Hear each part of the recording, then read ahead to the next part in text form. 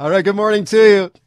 This is Mike Smith. We got a terrific Wednesday morning show for you. All eyes on Ottawa today. It is a political showdown in the nation's capital. A crucial vote coming up this afternoon on a motion by the opposition here to create an anti-corruption committee to investigate the Justin Trudeau government. Now, here's the deal. Trudeau has designated this vote as a confidence vote. So if this motion goes through this afternoon, triggers a federal election. All right. You think you're busy enough with a provincial election going on here in British Columbia. How about a federal election too? Now there's lots going on here. All the caucuses in Ottawa meeting right now. We've got a number of press conferences coming up later this morning at 10 a.m. our time. Jagmeet Singh, the federal NDP leader, really on the hot seat here about how the NDP MPs are going to vote on this thing if they want to plunge the country into an election here.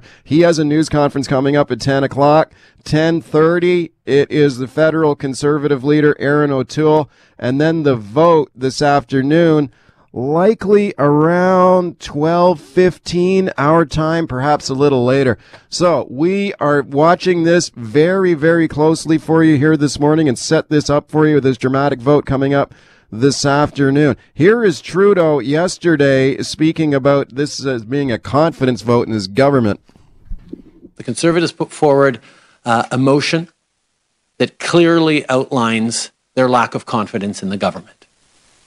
The opposition is going to have to decide whether they want to make this minority parliament work or whether they have lost confidence in the government. Ooh, I dare you. I double dare you. Bring the government down. Do these opposition parties want an election right now? That's the question. I don't think they do. What about Trudeau? Does he want an election right now? Okay, let's talk about this now with my guest, Brian Lilley, the very fine political columnist for the Toronto Sun. Brian, welcome back to the show.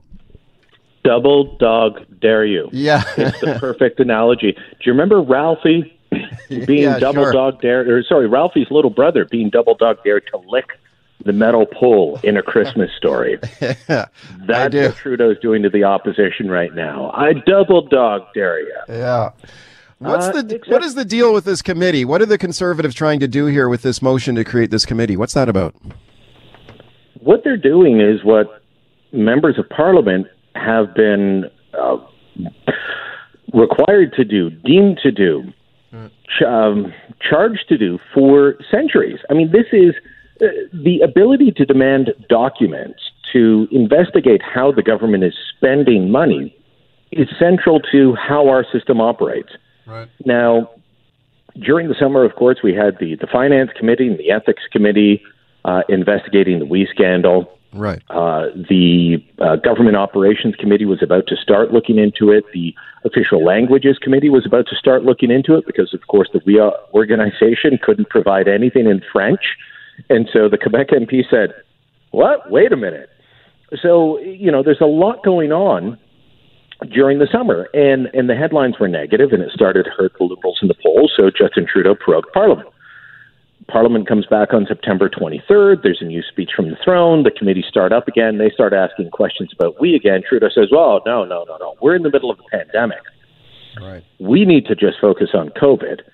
Now, of course, the WE scandal comes out of his response to COVID to try and give $912 million to an organization to hand out that he's very close to, and they would have a big payday from that. So it's not far-fetched that they would want to ask questions about that. But he says, no.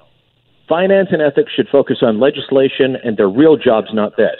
So the Conservatives say, all right, we will propose a special committee, 15 members, 8 for the opposition, 7 for the government. And in a minority situation, that's how it should be. If it was a majority government, it would be reversed. They always allot positions on a committee based on how many seats you have, and whether it's minority or majority.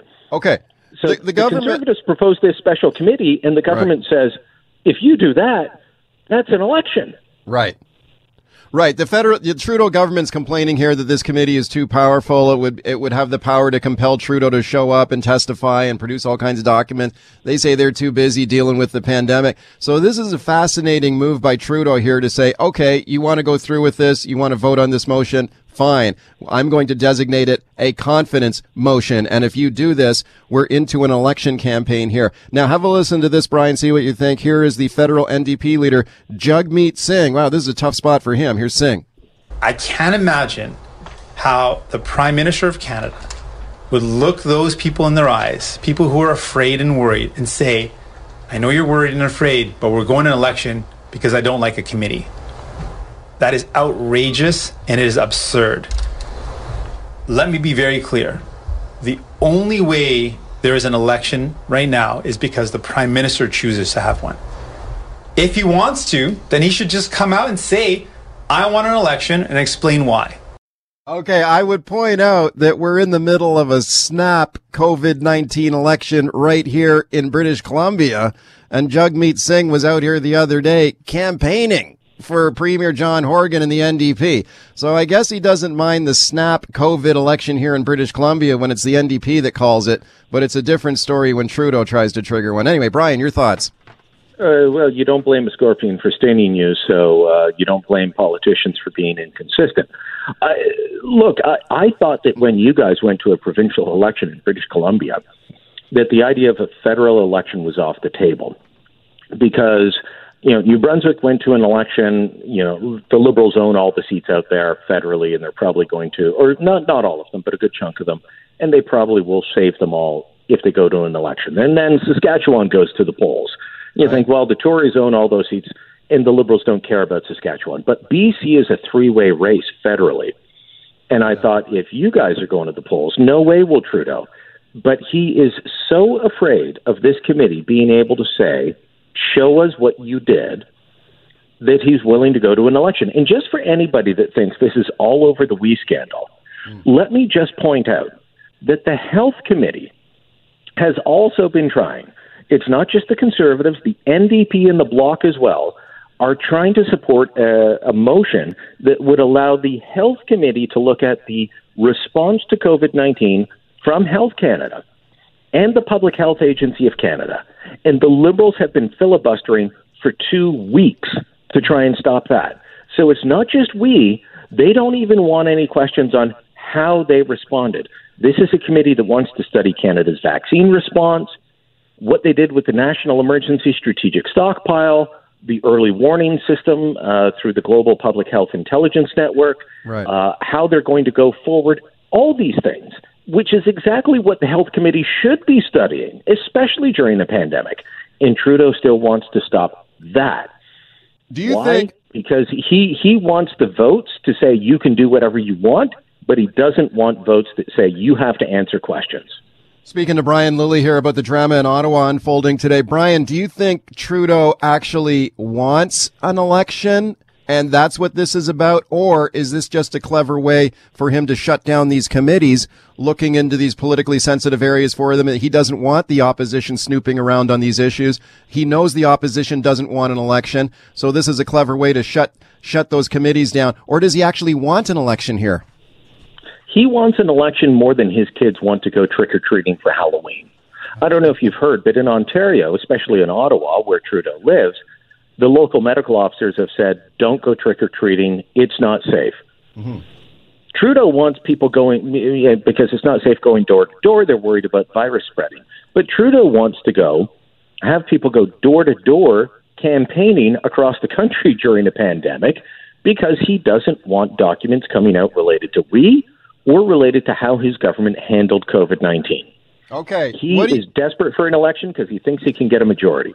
Let's have a listen to Aaron O'Toole here, the federal Conservative leader, and what he had to say about all this. Confidence in the parliamentary term means a vote that can trigger an election. We're not going to let Mr. Trudeau suggest that our reasonable questions about a spending scandal mean we want to force a general election. Well, I guess Trudeau is within his rights to do this, though, right? Trudeau can declare this a confidence vote and put an election on the line here. He can do that as Prime Minister, correct? Traditionally, a confidence vote is a money bill. I've seen the opposition back in 2005 attempt to claim that a vote they were having was a confidence vote. I believe that was May 2005. The opposition parties banded together and tried to vote down the Martin government. The Martin government said, well, it's not a money bill, so it's not a real confidence vote. Right. That was a Liberal government. Now we've got a Liberal government trying to say, oh, you want to ask us questions? That's a confidence vote. There is no way that this should be considered a confidence vote. If members of Parliament doing their ancient and rightful duty as elected officials to hold the government to account is suddenly a confidence vote, then everything is a confidence vote. Okay. All right, welcome back as we continue talking about the unfolding drama here in Ottawa. Confidence vote coming up this afternoon in the Trudeau government. Could Canada be plunged into a federal election here? My guest is Brian Lilly. 604-280-9898 is the number to call. Star 9898 on your cell. Brian, really quickly, what do you think Jagmeet Singh is going to do here? He doesn't want an election, right? Is he going to side with Trudeau here to avoid an election? He doesn't have the money for an election, but his caucus is a bit divided. And I think he's in a tough spot. So I'm not sure. We'll find out in less than an hour. Yeah. But if he doesn't try and hold the government to account with these simple measures and caves to Trudeau's bullying, then I'm not sure that the NDP deserves to be reelected. Yeah, he'd look pretty weak here if he sides with Trudeau. Let's go to the phone calls. Frank in Vancouver. Hi, Frank. Hi, how you doing? Good. I welcome a federal election. I think Trudeau is easily the worst prime minister in Canadian history, and I think the Conservatives would easily win, and they can start the process of fixing the country that the Liberals have completely smashed. Okay, thanks, Frank. I'm not sure the Conservatives would easily win. What are the polls saying right now, Brian? The polls are readily in Trudeau's favor, which is why he is desperate for an election. Right. And I think it'd be tough for the Conservatives to win unless the public turns against them and says, you forced an election because you don't want to answer questions. The thing is, though, I wonder if he's looking at what's going on here in British Columbia, where people were saying the same thing about John Horgan when he called a snap election here, and some people predicted the public would turn against him. Hasn't really worked out that way. He's still got that big lead and is expected to win on Saturday. Didn't work in New Brunswick either, and I know it's scheduled in Saskatchewan, but Scott Moe's going to cruise to victory. So now's a chance, they see. Peter in North Vancouver. Hiya, Peter. Hi, Mike, and hi, Brian. Thank you very much. I'm not a person who's happy about going to the polls provincially. I don't want to take the risk personally right now. But it seems to me that what this vote is about this afternoon is whether you stand for corruption and a lack of accountability or whether you stand against those kind of things in government. I can't imagine how any parliamentarian, regardless of their party, can in good conscience say that government should not be held accountable for what they do. So, if I've got to go to the polls again, in addition to Saturday, in order to take my personal stand as a citizen against corruption and for accountability in government, I'll take that risk. Bring it on. All right. Okay, because Peter. I can't imagine, Thank you, Peter. 2 calls in a row there saying bring it on. Let's go to Scott in Port Moody. Hi, Scott. Good morning. I don't know who Brian Lilly is. I'll have to look him up after the call and figure out why he's got such a massive bias against the Liberals. Anyways, he's a columnist for Post Media. He's a columnist for the National Post. Oh, okay. Anyway, go ahead. Everything right there. I understand it now. So the Conservatives just want to have 20/20 hindsight when it comes to the COVID response. That's really the bottom line. Is they're grasping at straws. They don't have policy. They've got a very unpalatable new leader who's replacing an even more unpalatable corrupt leader. You're just wasting taxpayers' time and money to throw these things when it could be answered in question period, and there's already enough facilities and organizations that can look into corruption. Okay, Brian, you better defend yourself there.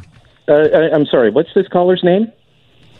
His name is Scott.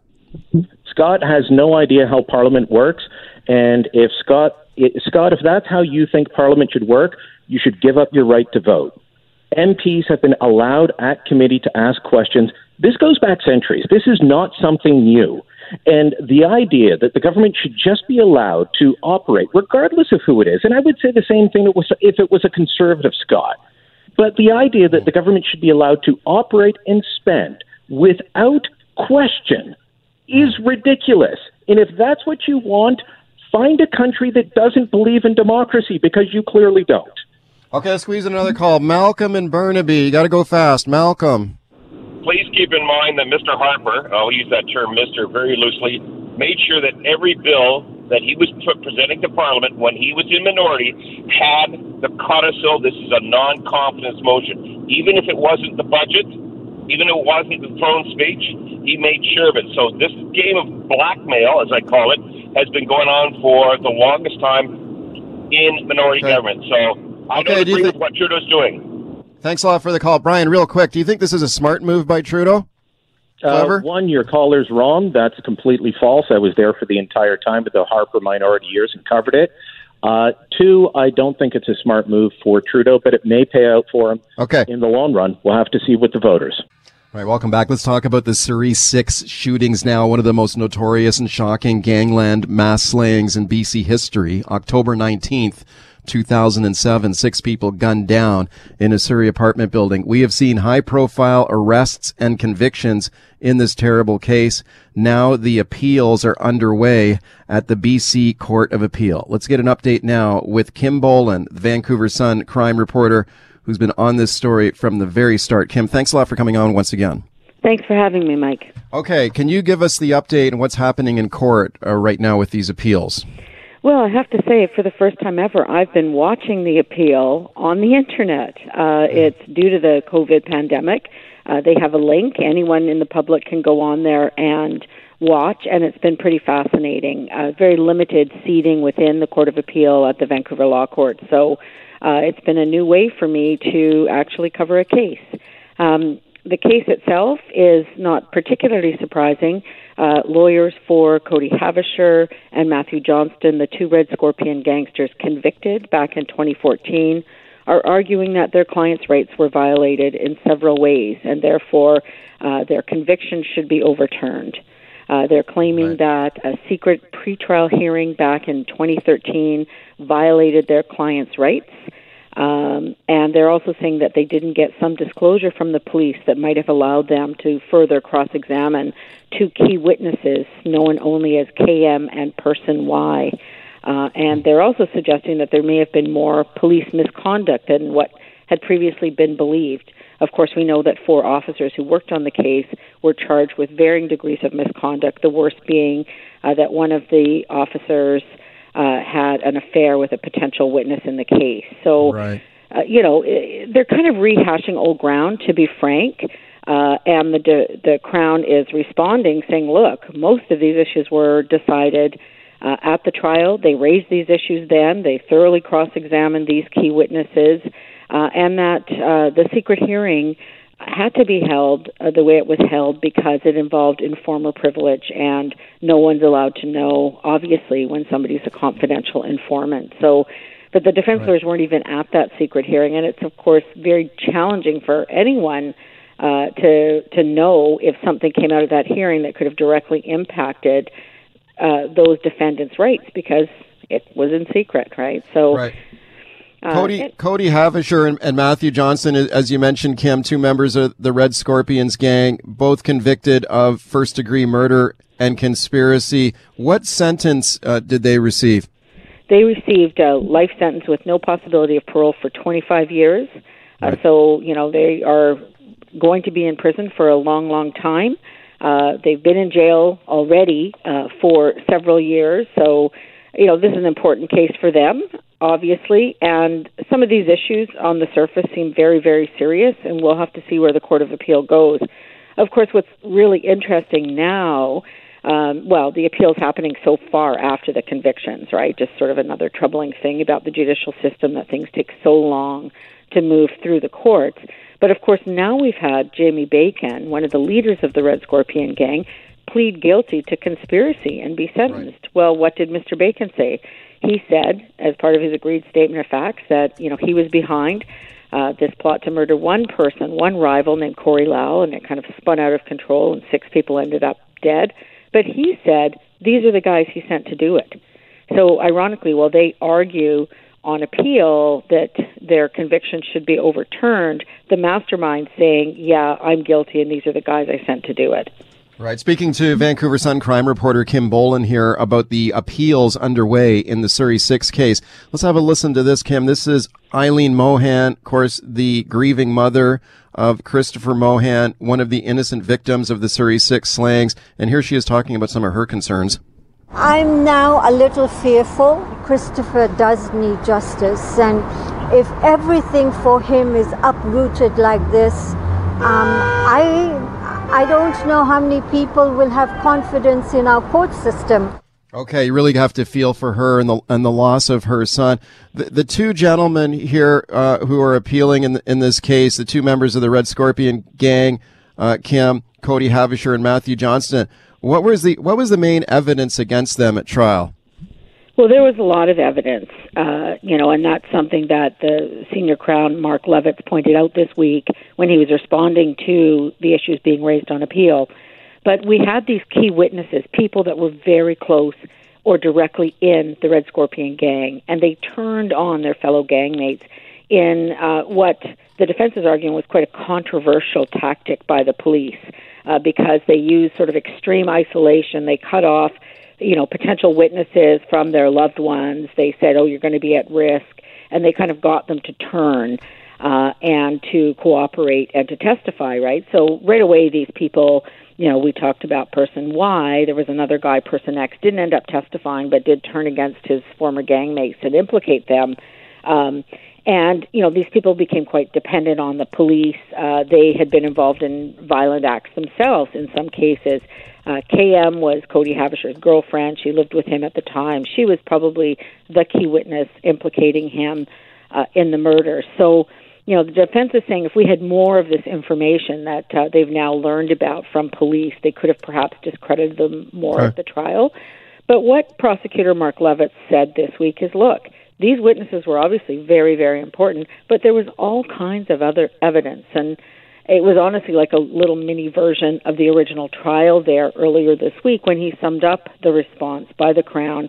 And he said, we have video surveillance, outside Cody Havisher's building of these guys wearing hoodies coming and going from the crime scene. And it matches up with the evidence that the witnesses provided. And those witnesses, of course, didn't know there was video evidence.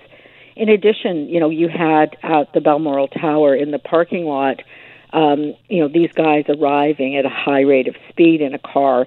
You had women going and coming from a Bible study in the same building.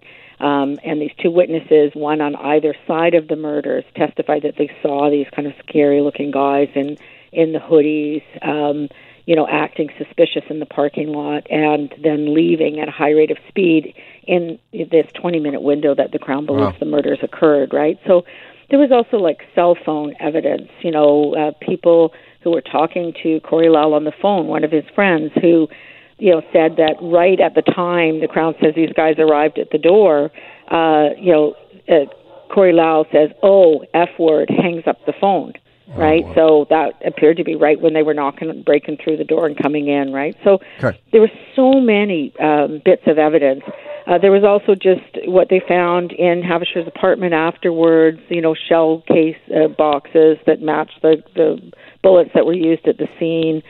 On and on it went. I mean, the trial went for over a year, and there was a lot of evidence. But, the defense is doing a good job at picking apart the pieces that they feel they can pick apart and hopefully, from their perspective, get a new trial. Okay, we continue to follow that appeal in the Surrey 6 slayings really closely, Kim. Real quickly, can you give me an update on this grisly discovery on Sunday of human remains in a blue recycling bin found floating in English Bay off Kitts Point on Sunday? What's the latest on that? Well, an unbelievable case. We still don't have an identification on the victim, and that will be everything, obviously, because once we know who it is, we'll be able to find out a little bit more about them and about who may have been after them. But it doesn't seem like a normal gangland murder on the Lower Mainland, that's for sure. We're hoping that the Vancouver Police will release an identity of this person found so tragically floating, just off a popular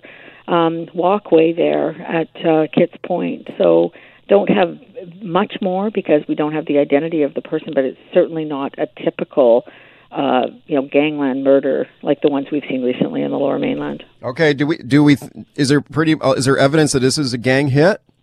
I don't think so at this point. I mean, there may well be that I don't know about, right? But that's a lot of effort for someone to go to get rid of a body. It doesn't seem like the most sophisticated tactic. And we had a shooting Sunday night in Cloverdale. 2 people ended up driving themselves to hospital with injuries, and a short distance away, police found a burnt-out vehicle likely used by the suspect. So that's more typical for the gang violence that we've seen, unfortunately, over the last few years. Just in the minute we got left here, Kim, what is the current status of Metro's gang wars here? I mean, we hear these headlines all the time, but I think it's a little difficult for the public to know, is this like a surge or a spasm in gunplay and violence, or is this sort of situation normal? What are your thoughts? Well, I think it was very quiet in the first weeks and months of the COVID pandemic. People involved in organized crime, like everyone else, were laying lower than usual, but it really seemed to spike, starting last month and continuing into this month. And, we've had a lot of violence, and we've had some high-profile shootings, like the one outside the Dunbar restaurant earlier this month, the one of the high-level alleged money launderer in Richmond last month, a young fellow killed in South Vancouver a couple of days earlier. So there has been an escalation in recent weeks of gang violence. Not, unfortunately, any different than we've seen previously when we've had spikes, but something that is troubling and concerning, and quite frankly, I'm surprised it's not more of an election issue. Yeah, I agree with you there. Kim, thank you for coming on, and great work that you continue to do. I appreciate your time today. Anytime, Mike. All right, welcome back to the show. Let's talk about the rules for forming a labor union here in British Columbia now. The right for workers to band together and form a union. That is a fundamental right in our system. Workers have the right to form a union, have that union certified by the Labor Relations Board, and then bargain a collective agreement, a contract with their employer on issues like their pay, benefits, and working conditions. That is fundamental in British Columbia and across Canada. Here's where this becomes an election issue in this provincial election campaign. The rules around how this is done. Now let's talk about the secret ballot provision in British Columbia. That's the law in our province right now. If workers want to form a union, they have to vote on it, and they vote in secret. The reason for a secret ballot is to avoid intimidation on either side. Intimidation by the union, intimidation by management. You vote in secret. That's how you decide whether you want to join a union in British Columbia. Now, the labor movement for a long time has wanted to get rid of that secret ballot provision in the law in British Columbia. They want a different system called card check. That's where if the worker signs a union card, that's how you vote. That's effectively your vote. You sign a union card, you have voted. That's potentially done in public. The other workers would know how you've done if you signed that card.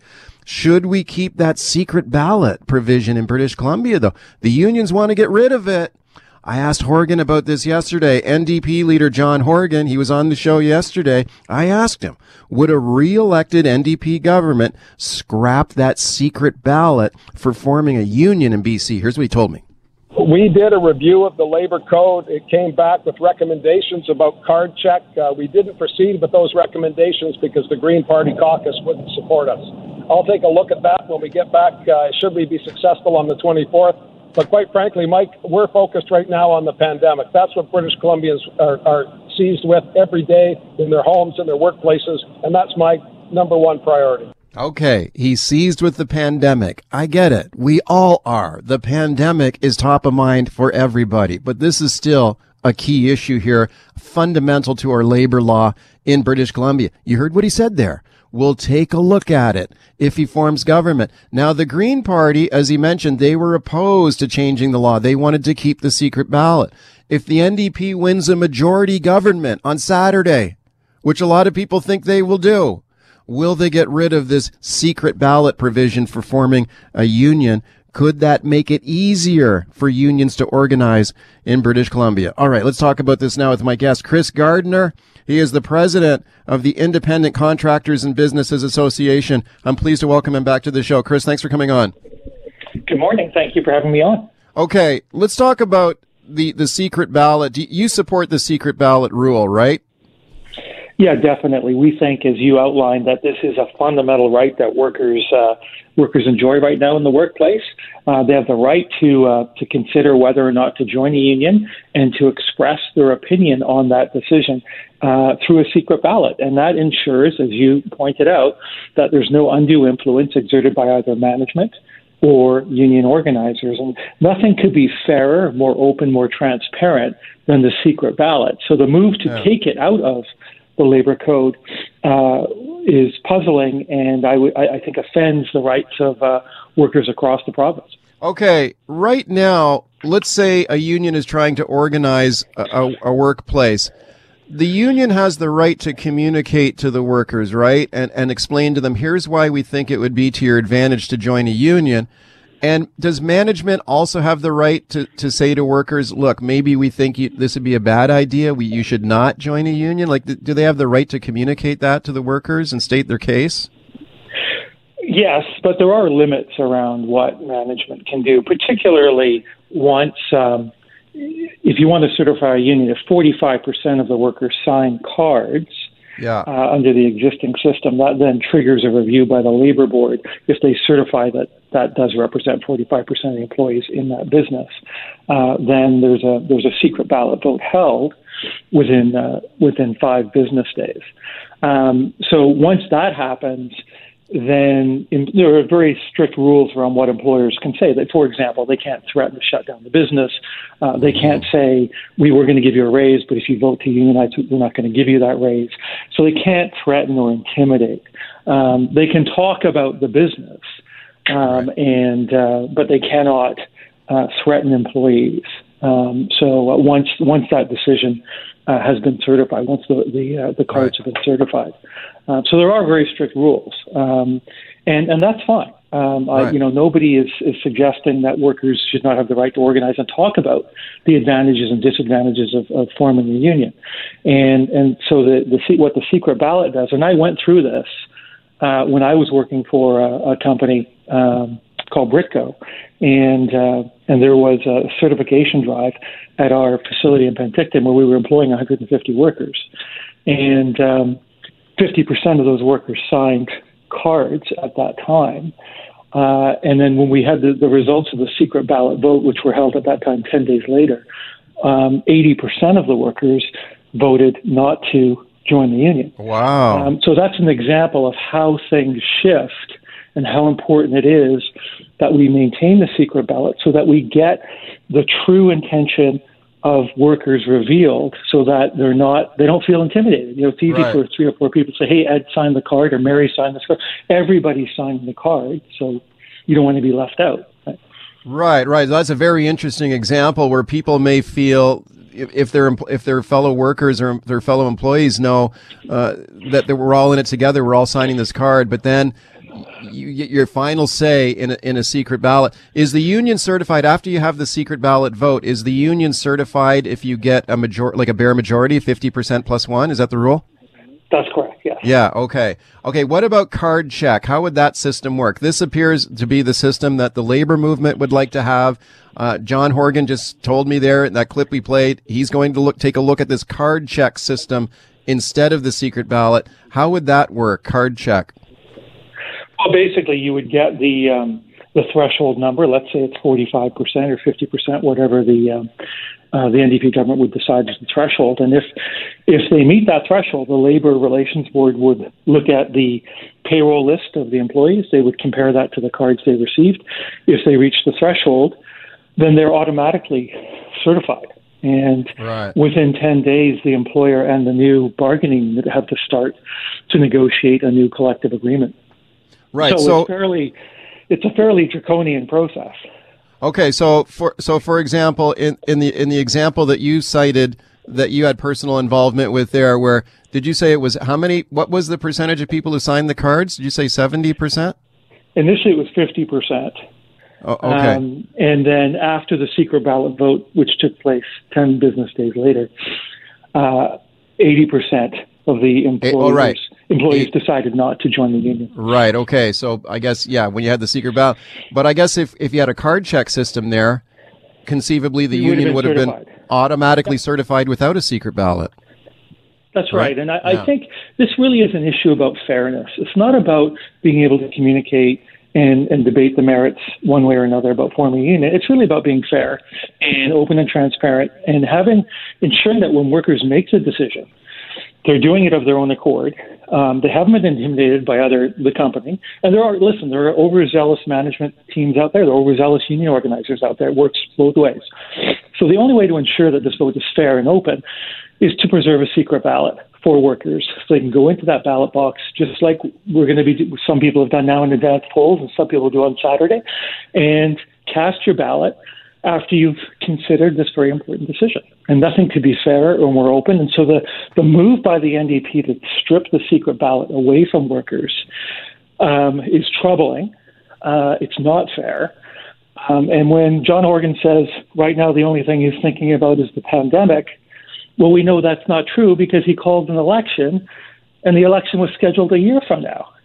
So none of this really makes sense. Do you think if they got rid of the secret ballot and they went with this card check system instead, would that effectively make it more likely or easier for a union to become certified? Like, is that why the labor movement wants the card check system? They don't want the secret ballot because they believe they will be able to organize more workplaces and certify more unions without a secret ballot?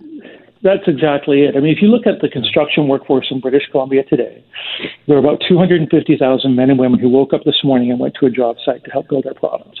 Of those 250,000 men and women, only 15% are organized by the traditional building trades that are really the most vocal supporters of the card check system. 85% of the men and women working in construction today in British Columbia are not affiliated with the traditional building trades unions. So this is just an effort to stack the deck in favor of those unions growing their membership. And it's really not fair to workers who don't want to join those unions. All right, 3 days to go in the election campaign here. General voting day is this Saturday. Now, if the NDP get that majority government, would they get rid of the secret ballot rule for certifying a union in British Columbia? That's what the union movement wants here in BC, and I think Horgan's going to deliver it for them if he gets that majority on Saturday. My guest is Chris Gardner. Your calls to him, 604-280-9898 is the number, star 9898 on your cell. Brian in Langley. Hi, Brian. Hey, how's it going, man? Good. So back around 1985, I was in a shop production facility, and they certified. They got a union in. So there was about 54 guys, and there was a bad group of guys that brought this in. Very aggressive, intimidating. I didn't like it. I refused to sign a union card, and it caused a whole big kerfuffle. And so 2 years later, the guys that were on the board and the union member, like the shop guys, treasurer, they came and said, we want this thing out of here. We want the union gone. So I said, okay. So I phoned the labor board and said, what do we do to get this union out of here? And the labor board, which I thought was a government arm, they said, well, you don't want to do that. They tried to talk me out of it on the phone. I said, listen, we want to have a vote. So anyway, they arranged a date. They came in with a ballot box. And what shocked me was it was 50% to get that union in the shop, but it took 75% had the vote to get it out. And I said, what was the result of the vote? They voted it out. They voted it out. It went out. And okay. Thank you for that, Brian. Chris, so you can vote. It is possible to decertify a union in British Columbia. Is that right? That is correct. Yes, and there are rules around that as well. Obviously, it becomes complicated if you get to that point. And then sometimes you will have, one union saying, we think we'll do a better job of representing the workers at this company than this other union, and then so the unions can end up fighting for. That can be a raid, a union raid. Yeah. That's right. Was he correct there in the threshold? It's 75% required to decertify a union. Is that right? I don't know the decertification number. And that was back in 1985, I think he said. Yeah. So the rules have definitely changed since then. I'll check it. David and Merritt. Hiya, David. I don't know why you guys are so upset about this. I think it's a phenomenal idea. And I think we should carry it forward. We should all, get together in Rogers Place and ask how we're going to vote for the provincial election and all raise our hands. I mean, doesn't that seem like a democratic way to do things? I mean, I'm obviously tongue-in-cheek here, but this just goes against all principles of a democracy, and I'm shaking my head. Okay, thanks for the call. Well, I guess it does get down. There is a pretty fundamental democratic argument there for it, but Chris, your thoughts? Well, listen, and the caller's exactly right. You don't go into meetings and show of hands to vote for your local council, your MLAs, your MPs. You use a secret ballot, and there's reasons for that. People want to be able to express their opinion freely, and not necessarily have that broadcast out to everyone else. Okay. And that is the cornerstone of our democracy. And it's disingenuous to say that, when John Horgan says he consulted with British Columbians and there was a recommendation to support card check, well, who did they consult and who did they listen to? The reality is only 15% of construction workers in this province are organized by the traditional building trades, and they want the field tilted in their favor so they can increase that number. Okay. It's unfair to the 85% of construction workers who are not affiliated with those unions. Squeeze in one more call. Lorena in Clearwater. You got to go fast, though, okay? In a nutshell, we need to maintain as many rights as we possibly can, and unfortunately, most people have difficulty standing up in the face of opposition and or pressure. So I think the secret ballot needs to stay if we're going to maintain any sort of proper representation of the population. Okay, Lorena, thank you very much. It'll be interesting to see what happens here, Chris. The opinion polls appear to be pointing to a win for John Horgan and the NDP on Saturday. So we continue to follow this issue closely around a secret ballot in British Columbia. That's going to be a key one going forward. Thanks a lot for your thoughts on it today. Great. Thank you very much. Bonnie Henry's a puppet. How does it feel? Irresponsible. You lie about everything. Leave. You lie about everything. You're back. How do you sleep at night? Oh, wow. Yeah, that's some of the sound from the anti-mask rally in Vancouver on the weekend. We saw a large group of anti-maskers there surround a global news team there. You heard them. They're angry at the media, also angry at any kind of move to make mandatory face masks the law of the land in British Columbia. They don't like it. They're anti-maskers. We're seeing more and more of these type of protests. Now, they are kind of a fringe movement for sure. Let's face it. But, man, we're seeing more of them. Some of them pretty big, too. There were 2 anti-mask rallies in Vancouver on the weekend. One on Saturday. Vancouver police said there was around up to 1,000 people at it. That's a lot. We've seen demonstrations as well aboard BC ferries, where of course they've got a mandatory face mask rule on the ferries. Also, some businesses that are mandating face masks for their customers have seen some protests as well. There was one the other day at Bowl & Books in Victoria, a large, very popular bookstore in Victoria. They got a mask rule there. Protesters went in there, disrupted, challenged staff in there, and of course uploading everything to YouTube and other social media sites. So let's talk about this now. The anti-mask movement. My guest, Carly Weeks, the very fine health reporter for the Globe and Mail. I'm very pleased to welcome her back to the show. Hi, Carly. Hi there. Thanks a lot for doing this. Are we seeing more of these type of protests and rallies across Canada?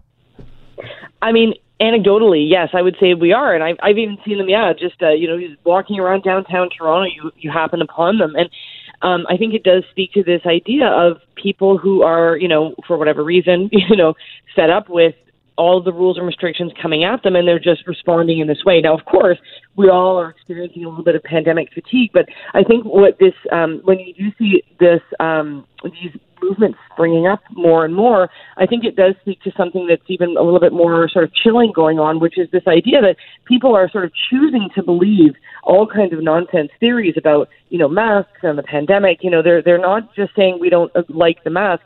Some of them are actually promoting, really false ideas that masks are somehow tied to the illness. We see everyone from the U.S. president saying this kind of thing. It's really troubling to see these kinds of things taking off more and more. Yeah, I mean, when you took a look at the crowds that came out in Vancouver on the weekend, limited though they were, but if you listen to what some of the people are saying or some of the signs that they're waving. I mean, there's a whole bunch of stuff in there. You got QAnon protesters, you've got Trump supporters, you've got people talking about some shadow government that's controlling our lives around the world. You got people who think the masks actually have the opposite effect and will actually make you sick, not prevent you from getting sick. So there's a whole variety of reasons and motivations for people feeling this way. It does appear to be kind of a fringe movement, obviously, Carly, but do you think they have a bigger impact than maybe people realize? Yeah, I mean, definitely. We've seen this with the anti-vaccine movement. I mean, it's a fringe group, but they have a very loud vocal voice. And now the dawn of social media has ushered in this era where people can basically choose their own news source and choose what to believe. There's, survey after survey has been coming out saying that a lot of people see places like YouTube and Facebook as legitimate sources of news. And sure, legitimate news does get shared on social media, but a lot of people are using those platforms to spread false theories. And so what we're seeing as a result, these issues and ideas are taking off. And, I think the pandemic has really brought a lot of this to the forefront because, vaccines are sort of their big issue, but for a lot of people, it wasn't really pressing in their everyday life. This pandemic is. And so, people are now, for whatever reason, sort of really out there with these conspiracy theories, and they're not really afraid anymore to kind of say that they believe in them, they don't even see them as conspiracy theories. And this is, I think that what we're seeing is that this is actually having a spillover effect. They are influencing people. More people are believing that, the eventual coronavirus vaccine is not going to be safe and that masks are a problem. And so this speaks to a much broader problem facing public health officials.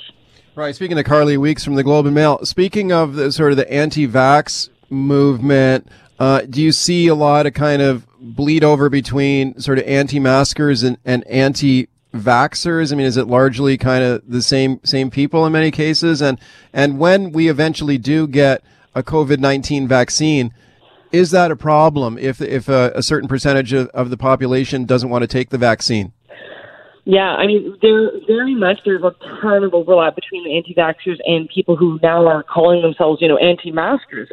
They're all invested in this idea that, they say false things, completely false things like this pandemic is, basically all made up and that we're better off just to get the virus and get herd immunity. I mean, all kinds of really dangerous and selfish ideas that we know will cause tons of harm and destruction if they actually did move forward. So, we have these people that for a long time have been just very disruptive to public health in terms of promoting anti-vaccine theories, now spilling over to this pandemic. And so what we're seeing is that surveys are showing that a lot of people don't have confidence in the idea of a COVID-19 vaccine. Now, that could change when one does hit the market, but I think that there's going to be a lot of some legitimate concern because, this thing is new and we need to do a lot of safety research on it. But the problem is, there's already been so much discussed that many people are afraid of a vaccine that hasn't even really been invented yet. And so if you have that segment of the population, some surveys say it's as high as half of the population say they won't take a vaccine, that is going to cause major problems for getting immunity where we need it to be. And so it could just exacerbate this pandemic even further. And again, coming back to this idea that, people who are just saying these kinds of things on social media, largely on social media, they're really disrupting public health in a huge way. And, by extension, all of our lives, because we are really depending on each other to sort of follow these rules to help us get through this thing. Carly, thanks for coming on with your take on it today. I appreciate it. Thanks for having me. All right. That is Carly Weeks, health reporter at the Globe and Mail.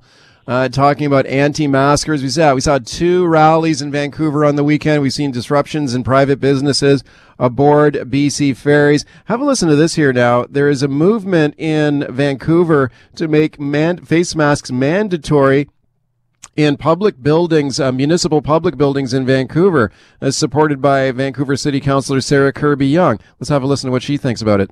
Libraries, things like City Hall, Vancouver Civic Theatres, and our community centres. And of course, this would need to go to our partners at the Vancouver Port Board, for example, because they have jurisdiction over the community centres.